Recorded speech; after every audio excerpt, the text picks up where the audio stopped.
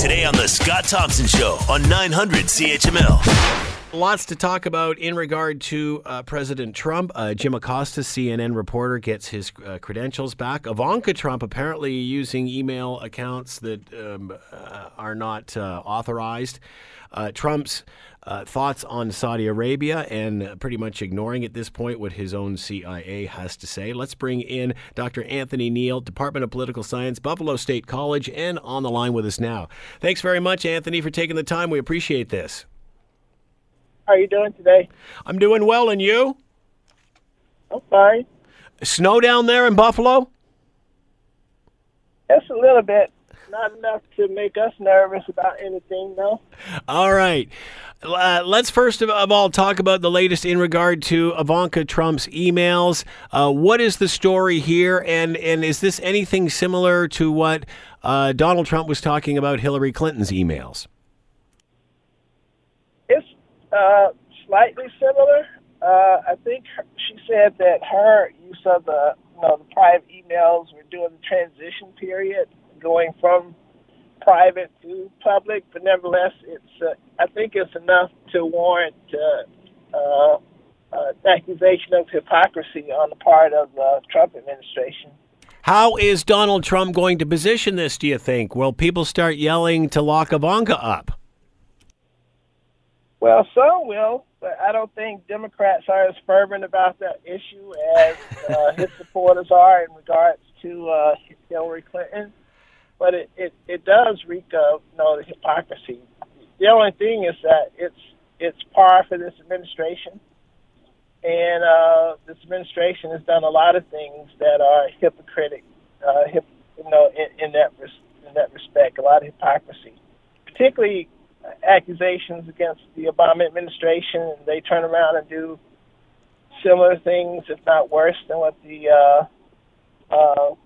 Obama administration did. Yeah. Now, how is the president going to position this, do you think?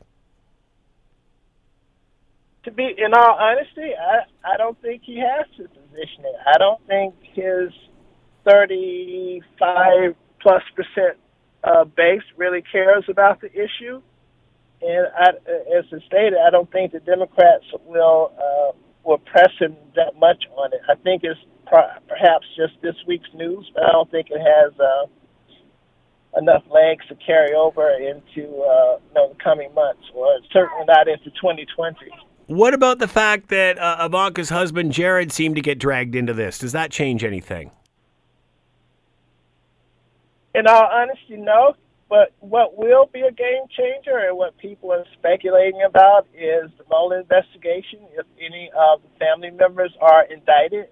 And I think that's what could really be a game changer, as opposed to some of these less salient issues in regards to the emails and what have you. Will this silence Donald Trump when it comes to bringing up Hillary's emails? Is that issue dead now? No, because that's the nature of Trump. He's hypocritical par excellence. It doesn't care. There is no history as it relates to Donald Trump. He can say something today, contradict himself tomorrow, and turn around and say something else the following day, and it's always here and now. There's no historical relevance to this president, particularly in relation to his base and Republicans. Of course, the voters were listening because there was a resounding rejection of him in the midterms, but I don't think Republicans or his base are listening. What about when it comes to Saudi Arabia and his view on the Khashoggi killing and the fact that he seems to be contradicting what the CIA is reporting? Well, from day one, he's had problems with his intelligence services. But how long can he keep denying what the rest of the world seems to recognize? In all honesty, I hate to sound cliche-ish about it, but this president doesn't have a handle on those type issues. Those type issues aren't any concern to him. He doesn't mind lying or being caught in a lie. He'll just say that's not what he said. He'll just turn around and say something different. And it's quite evident or quite clear based on the actions of the administration. Not too long after the assassination came to light, there was an administration official traveled to Saudi Arabia, pictured with the Crown Prince as if nothing had happened. And that's par for the Trump administration. It's a blatant disregard for the law. However, it seems to be no one in power as of yet who's willing to do anything about it. We'll see what happens when the Democrats come to power, and at best, what they can do is simply investigate. Because even if they impeach, the Republicans are in control of the Senate, and a conviction is highly unlikely. Right. What about Vice President Mike Pence's view on all of this, and it's seemingly conflicting with Trump's? That's an interesting vice presidency. I don't think Pence and Trump actually have much in common. Pence has played it close to the vest. If anything, he's probably eyeing a run himself for the presidency after Trump goes off the stage. So he's trying to maneuver in such a way as to be Trump and not be Trump all at the same time. That being said, it appears as if today that the way that that Vice President Pence was saying that he was telling reporters that today Trump would be briefed on all of this and then make a decision about where the United States stands.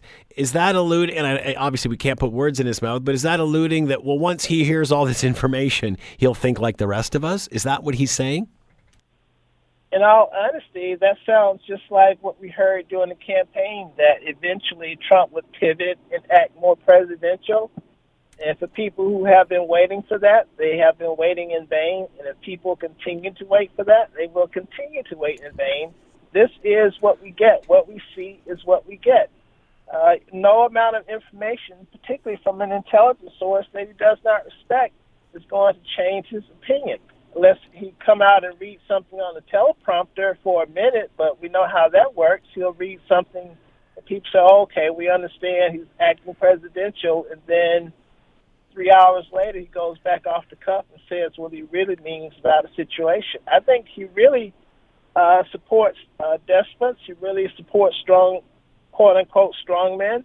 That's what he seems to have respect for, and certainly not, I would even say, our Canadian allies, our European allies. He seems to want to trash all these relationships and cozy up to strongman dictatorships.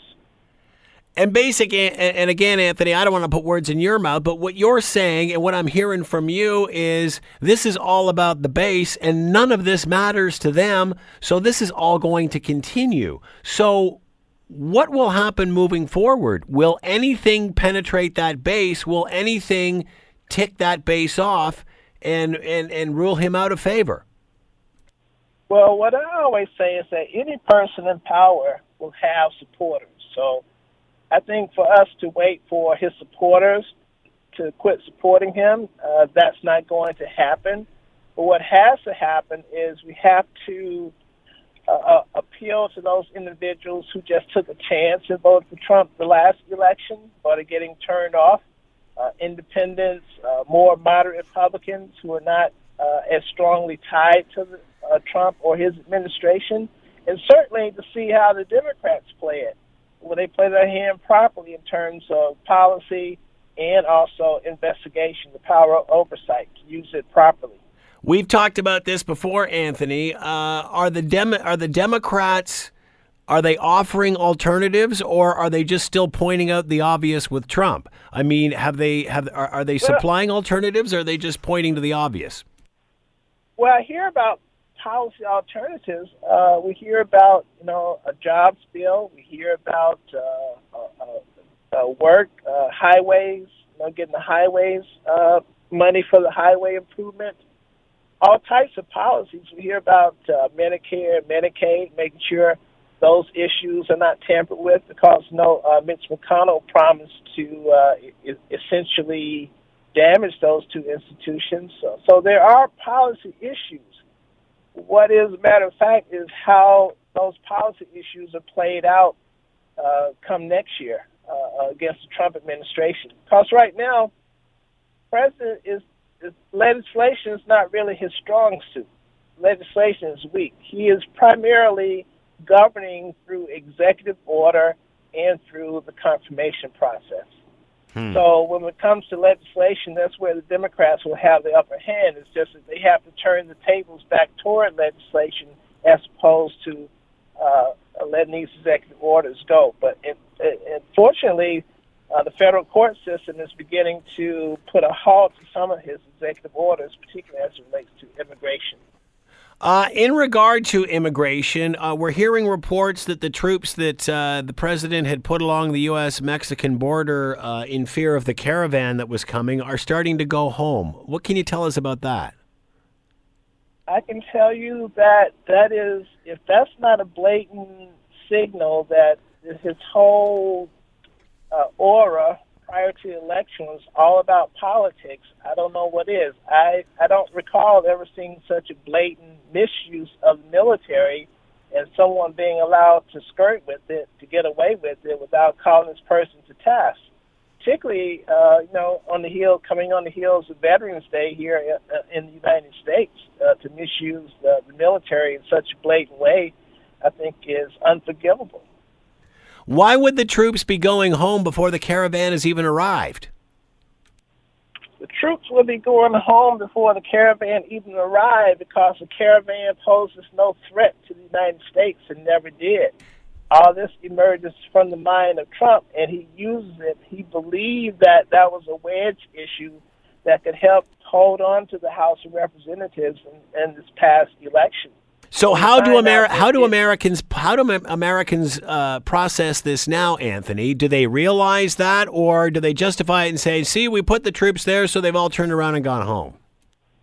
Well, in all honesty, it's two Americas here: the one that supports Trump and the ones that don't. The ones that support Trump don't care, and the ones that don't support Trump have short memories. Probably have already moved on to the next issue, and that's American politics. Speaking of the next issue, I'm sure everyone's forgot about this too, but it turns out now that the White House has reinstated Jim Acosta's press credentials from CNN. How come that happened? Why didn't this continue on its road? I guess again, the Trump administration can say, well, now we have new rules in place, we can bring them back. Is that the reasoning? Well, they can say that, but there was also a federal judge that ordered that his credentials be given back to him. So if the president wants to comply with a federal order from the courts, he had to do that, as opposed to having a standoff on a First Amendment issue. Of course, his administration will try to put the best light on it or the best spin on it, but the bottom line is that he ran afoul of the federal courts and, of course, the First Amendment to the Constitution. And even Fox News, which is an avid supporter of Trump, joined in with the other press outlets calling for the credentials to be restored. Will this change the mood? He had isolated himself. Will this change the mood in the press corps? Will this change what goes on in those meetings? Well, as you stated, they're trying to institute what they call new rules about asking one question and then moving on to another question. I think what it entails is what will the question be, and also what will the answer be from the Trump administration. I think the frustration that Acosta showed when he challenged the president was not getting correct information or truthful information in regards to their questions, what they wanted to get answers to. And in some cases, just out blatant lies on the part of the administration. Did you think the White House realized that this was going nowhere, that they wouldn't win this? I believe so. I think if Trump doesn't, there are staffers who have an understanding about how policy and how how the government truly functions, and maybe some people are able to correct the mistakes on the part of administration. But I do believe that if the president had his way, he would continue on in the same manner. So really, in the end, nothing's changed here. Like you said, this is just another story in another news cycle.